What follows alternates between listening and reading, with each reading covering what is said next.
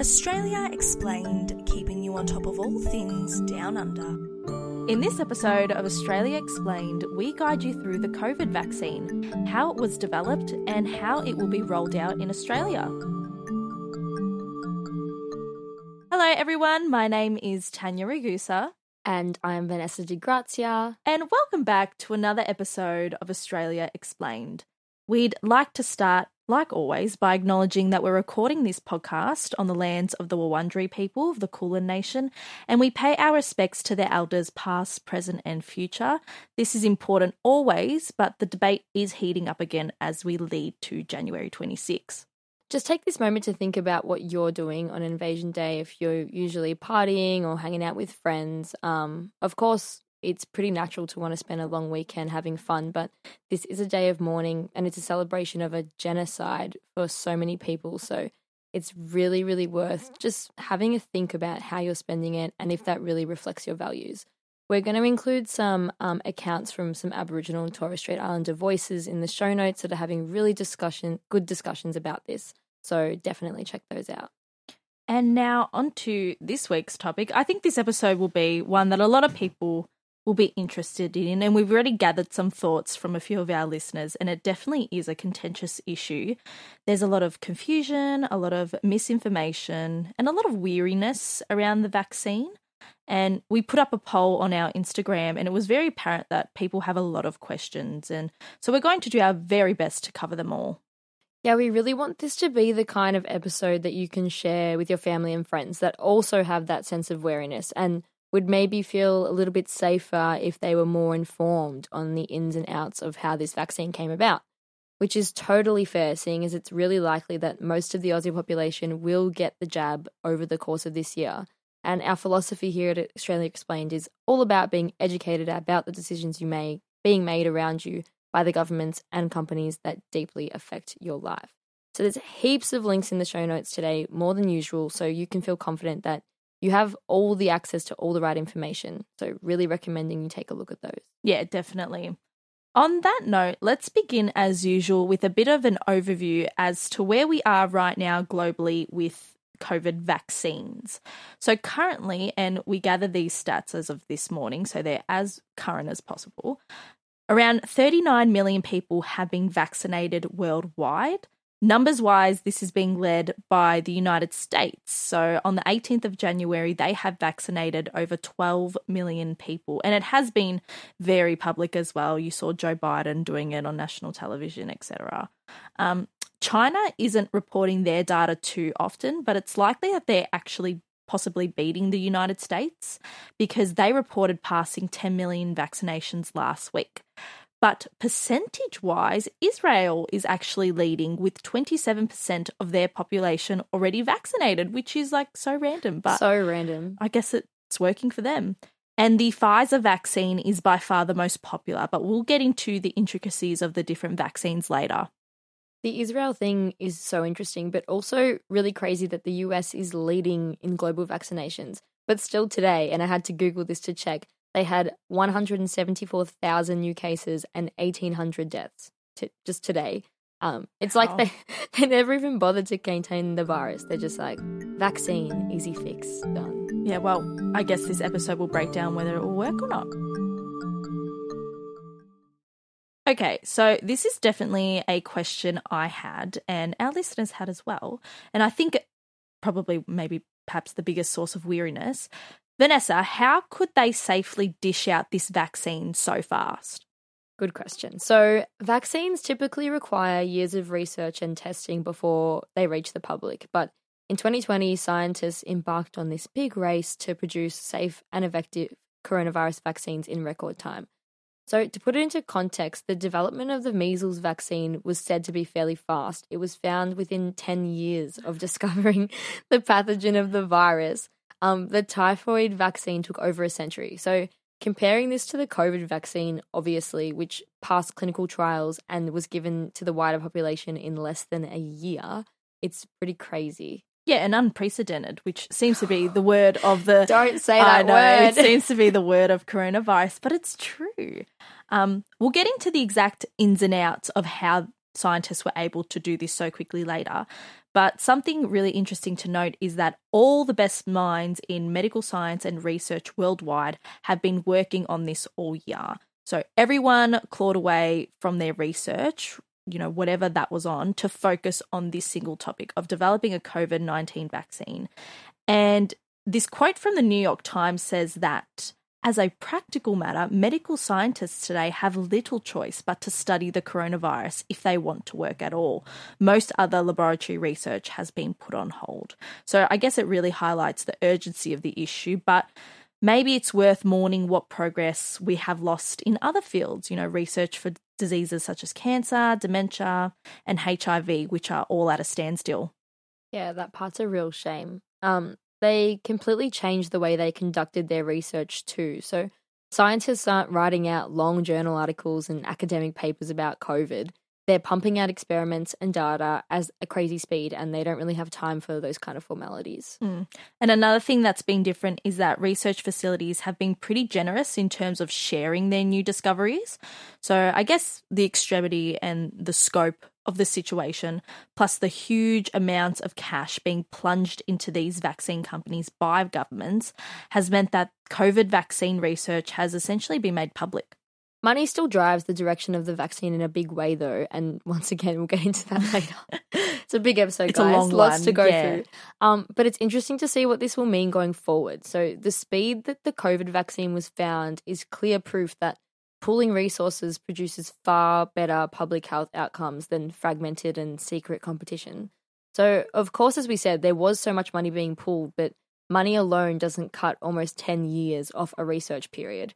Sharing data for the greater good does. I mean, I can't say I'm feeling too positive about the profit-driven habits of the vaccine industry and big pharma suddenly flipping, but it's kind of nice to note that we got here by working together, as lame as that sounds. Yeah, and you're always going to be skeptical of the big farms, but I guess it's working in this case. But let's break down the process of how these vaccines are trialled. So they are trialled by the pharmaceutical companies that make them. And it begins with lab research to figure out how to do it. Then it moves to animal trials and then finally human trials. And when we do reach human trials, it's split into 3 phases. So phase 1 of the human trials is conducted on just a few dozen healthy adult volunteers. And this phase focuses primarily on establishing that the vaccine itself is safe and, its side effects aren't too damaging, because there's always going to be minor side effects of any vaccine you get. Then there's phase 2. So these trials have hundreds of volunteers, and they can include specific groups for who the new vaccine's intended for example, older adults, children, people with pre-existing medical conditions, that kind of thing. And these trials aim to test whether the vaccine actually causes an immune response, confirms that it's safe with minor side effects, things like a mild headache, that sort of thing. Yeah. And then once that's all clear, phase 3 includes thousands of participants, and this aims to test whether a vaccine is effective in preventing people from actually getting the disease, in this case, COVID-19. So it also thoroughly assesses the vaccine for safety and side effects again, so it's quite thorough, and they compare data between vaccinated people and those who have received a placebo, which is like a fake injection, just to, as a baseline comparison. So some people might receive a saltwater injection and think it's the COVID vaccination, but it's not. Usually these would be 3 very distinct stages with time for review in between. So you'd have phase 1, you'd write your reports, your reviews, etc. Then you'd do phase 2. So for COVID, because they needed it to be pumped out fast, some vaccines have overlapped these stages. For example, they were still analysing phase 1 by the time they started phase 2, but they had completed it by the time they got to phase 3.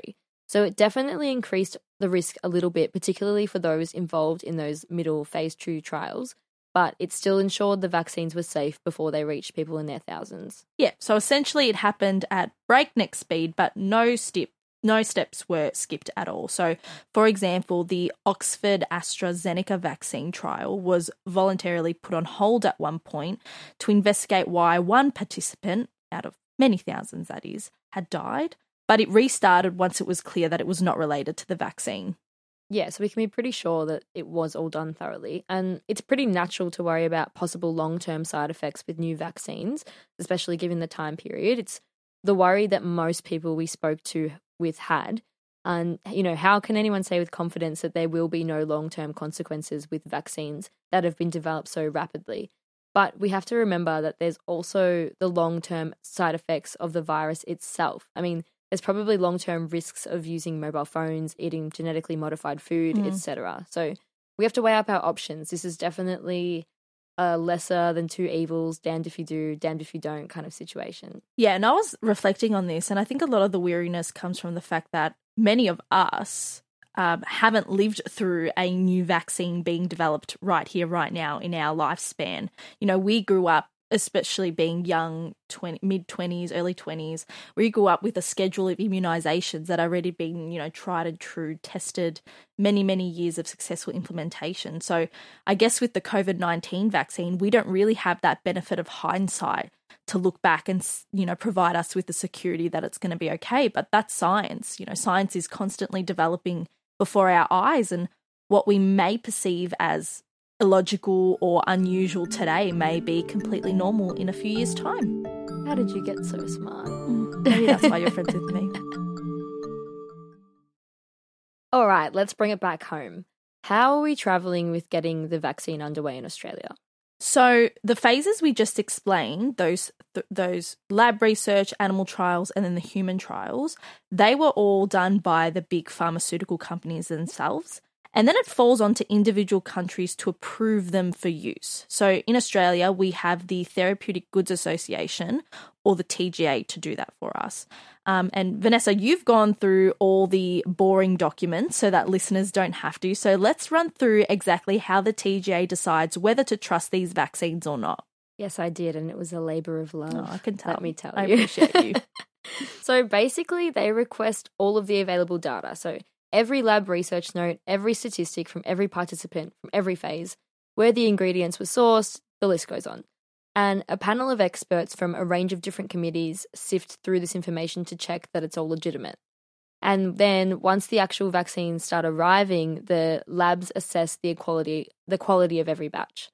Once it's rolled out, there are numerous risk management review plans, all that kind of boring stuff, in place to monitor side effects, etc.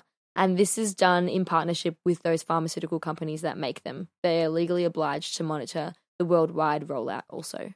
Yeah. Something we found a little odd is that the Australian government does not actually hold any of the clinical trials itself. Only the pharmaceutical companies run these trials. Instead, the government just pores over all the information that is provided to them and tests that the batches that they receive match the chemical makeup that they're supposed to have. But yeah, we don't trial them.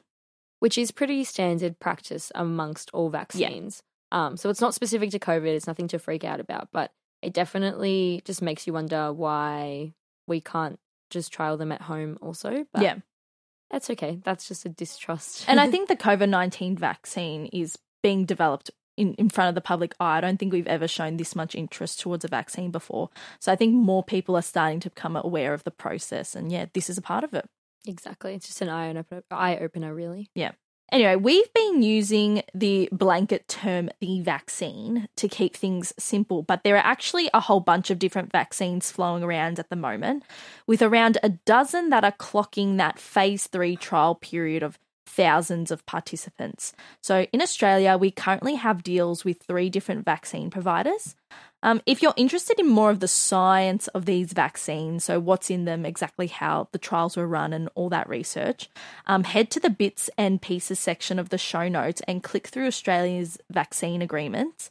Through there, you can follow to the info sheets on each of the individual vaccines. But in this ep, we'll run through the basics. So first up, we've got Novavax, which is 95% effective.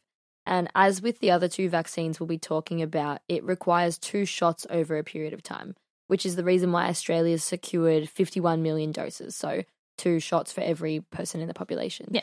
So this vaccine can only be manufactured in Europe, and that's why we're not too into it. So a number of factors, all deeply connected to the pandemic. So think loss of jobs, we've had this deteriorating relationship with China, plus this general sense of wariness towards the vaccine we've discussed. This has all pivoted public opinion in Australia towards self-sufficiency. We discussed this in our recent episode on Australia and China's rough patch, so go check that out if you're keen to hear more about that discussion. But basically, we want things made in Australia, we want to create jobs, and we want the security of a locally produced vaccine. So Novavax isn't too favourable right now. Yeah. Next up, we've got Pfizer by biotech, which is also 95% effective. In Australia, we've secured 10 million doses, so a lot less, only enough for 5 million people, essentially. There's 2 doses that need to be taken over a period of time, which basically just covers those risk groups who are immunocompromised or, a bit more vulnerable. Pfizer is also manufactured offshore, which runs into the same problem of, what happens if we want things to be developed in Australia and, start producing locally. But Pfizer is the leading vaccine worldwide, which the vast majority of countries, such as the UK, the US, and most of Europe, are using. And lastly, we've got our frontrunner, which is the University of Oxford AstraZeneca vaccine. Surprisingly, 70% effective. Oh, really? Yeah, which I was originally a little concerned to see that figure because I think it's only natural that the brain jumps to, hey, this one's only 70%. Yeah. That one's 95%. How is this one the winner? And I've included an article in the notes that discusses vaccine efficacy. But basically, seeing as it's expected that the majority of the population will end up vaccinated, this figure apparently actually doesn't matter much. So 70% is perfectly adequate. Even vaccines with 50 to 60% are adequate. So that was surprising to me. But listen to the scientists; they know what they're talking about. Anyway, back to Australia and the AstraZeneca vaccine. It was originally likely to be ready in early 2021, in March, but it seems that it might be a little bit later now. So this will be made in Melbourne at a facility in Broadmeadows. Which is surprisingly close to us. Very close to us. Yes. We've secured 53.8 million doses, and I'm not going to pretend to understand the intricacies of medical science, but it essentially uses a harmless virus altered to look a lot more like the pandemic virus to trick the body into thinking you've already had it, which is kind of cool. Yeah, because usually vaccines are like you inject a portion of the virus in your body and then you build up the antibodies for it. Yeah, and this is like a fake one of that. Oh, okay. Interesting. We were also originally holding on to hope of the University of Queensland producing a home-designed, home-produced vaccine, but it didn't pass phase 1 trials, and we actually posted this on our weekly recap every Friday a couple weeks ago. So although the Aussie government would prefer to dish out the AstraZeneca vaccine to everybody for those, locally produced reasons, at this point in time, it does seem like doses of the Pfizer vaccine will be ready first, which means priority groups will probably get that one, while ordinary Australians will probably wait for AstraZeneca. So if you're one of those priority groups, which includes almost 1 million people, so there's workers in quarantine, border security, frontline healthcare, aged disability services, as well as aged care and disability residents, put some time into researching the Pfizer vaccine. There's a chance that other high-risk groups, such as those with immunocompromised health, abattoir workers, Aboriginal and Torres Strait Islander communities will get this one too, but that hasn't been exactly clarified yet. And everybody else, look into AstraZeneca. Yep. So far, these 3 vaccine agreements have cost us around $3.3 billion so far. On a separate note, we are also involved with COVAX, which is the Global Vaccine Fund. We are a part of this fund with 188 other countries, all aiming to gather around 2 billion doses of a vaccine. So basically, all these countries are pooling resources together so a wide variety of countries can invest in a wide variety of vaccines. So think of it kind of like buying shares or pooling to put in on a bet.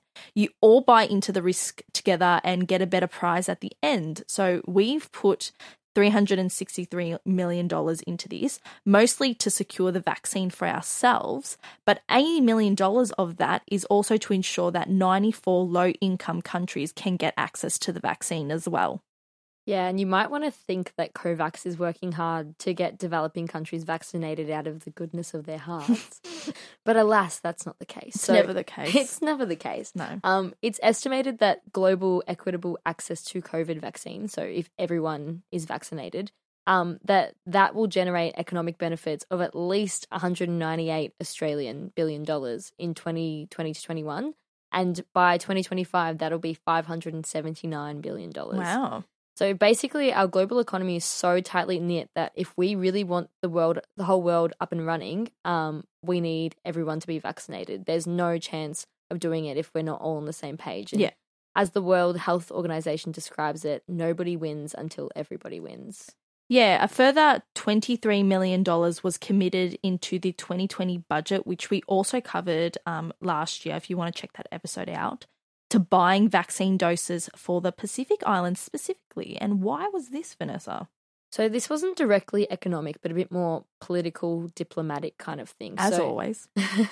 We want the Pacific region to be safe and stable, number one. They're super close to us. And if those regions start to fall apart, that definitely has repercussions here. Historically, we're seen as being responsible for the region. We're the leaders of the Pacific. I mean, most people literally know the continent as Australia and Oceania, and sometimes just Australia. China's also trying to gain influence in the Pacific, and we really want to balance this out. So we're in a bit of a competition with them, with who can give the Pacific more aid and become better friends, which is great for the small islands that are benefiting from it. Like Fiji's just chilling with all this Chinese paid infrastructure and Australian paid vaccines. It's like a proxy. Exactly. All right, so let's sum up because this has been pretty information heavy. So to basically recap, firstly, vaccines are trialled by individual companies, and this data is sifted through and approved by the Therapeutic Goods Association in Australia. Secondly, Australia has 3 separate vaccine agreements, with some Aussies set to get the Pfizer vaccine, but most will probably get the AstraZeneca vaccine. And lastly, we've contributed a fair bit of cash to make sure low-income countries, particularly in the Pacific Islands, can get vaccinated and ready for a post-COVID world. Thanks for that, Miss Ragusa. No worries. Okay, let's move into another big question I'm sure is on many of the listeners' minds. Will the vaccine be mandatory? So at first, ScoMo did say it would be mandatory, and then he backtracked, saying that you can't hold someone down and take it. Good perspective, Right. ScoMo. Yeah. So the federal government has clearly stated that it will be free and it will be voluntary, but there are a lot of niches in the law that have to be worked out before people start getting the jab. Yeah, I read the other day that the Small Businesses Organisation has made calls to be able to fire workers who don't get vaccinated. And some leading experts on labour law have said it's probably likely some types of workplaces will be able to require employees to have the jab. You know, there was a case where a childcare centre sacked a worker for refusing to get the flu jab, and it was found to be in the right, protecting the interests of children in their care. Yeah, airlines such as Qantas have also made it clear that it would be absolutely necessary to fly their aircraft, and there is discussions of like vaccines passports to allow international travel. So basically, they can't make it mandatory, but they can make it really hard to live without. So we might even see something similar to the no jab, no play policies for child immunisations, where families can't access certain Centrelink benefits or childcare services without the proper vaccines. But we just kind of have to see how it plays out. Yeah. And of course, this is where people begin to worry about, you know, the individual freedoms and human rights, and that's all very fair. But I think it's the same question we've been facing the whole pandemic in the balance of freedom and safety. You know, we have a right to live, we have a right to health, and as long as the response to that is proportionate and leads the entire population the best chance at those rights, then it's probably the best, idea. Yeah, it's also interesting timing in terms of the anti-vax movement in general that's been building up in Australia over recent years. Not that it wasn't always there, but without social media, it wasn't so obvious.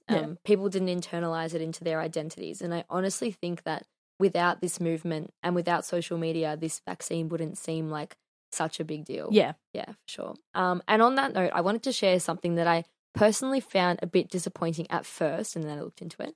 So I originally came across this on Twitter from a Sky News reporter called Laura Jays, and for reasons you would all know if you've listened to our Who's News Is It Anyway episode where we discuss media ownership in Australia, I was a bit sus of this tweet, having come right out of the heart of Rupert Murdoch's media empire.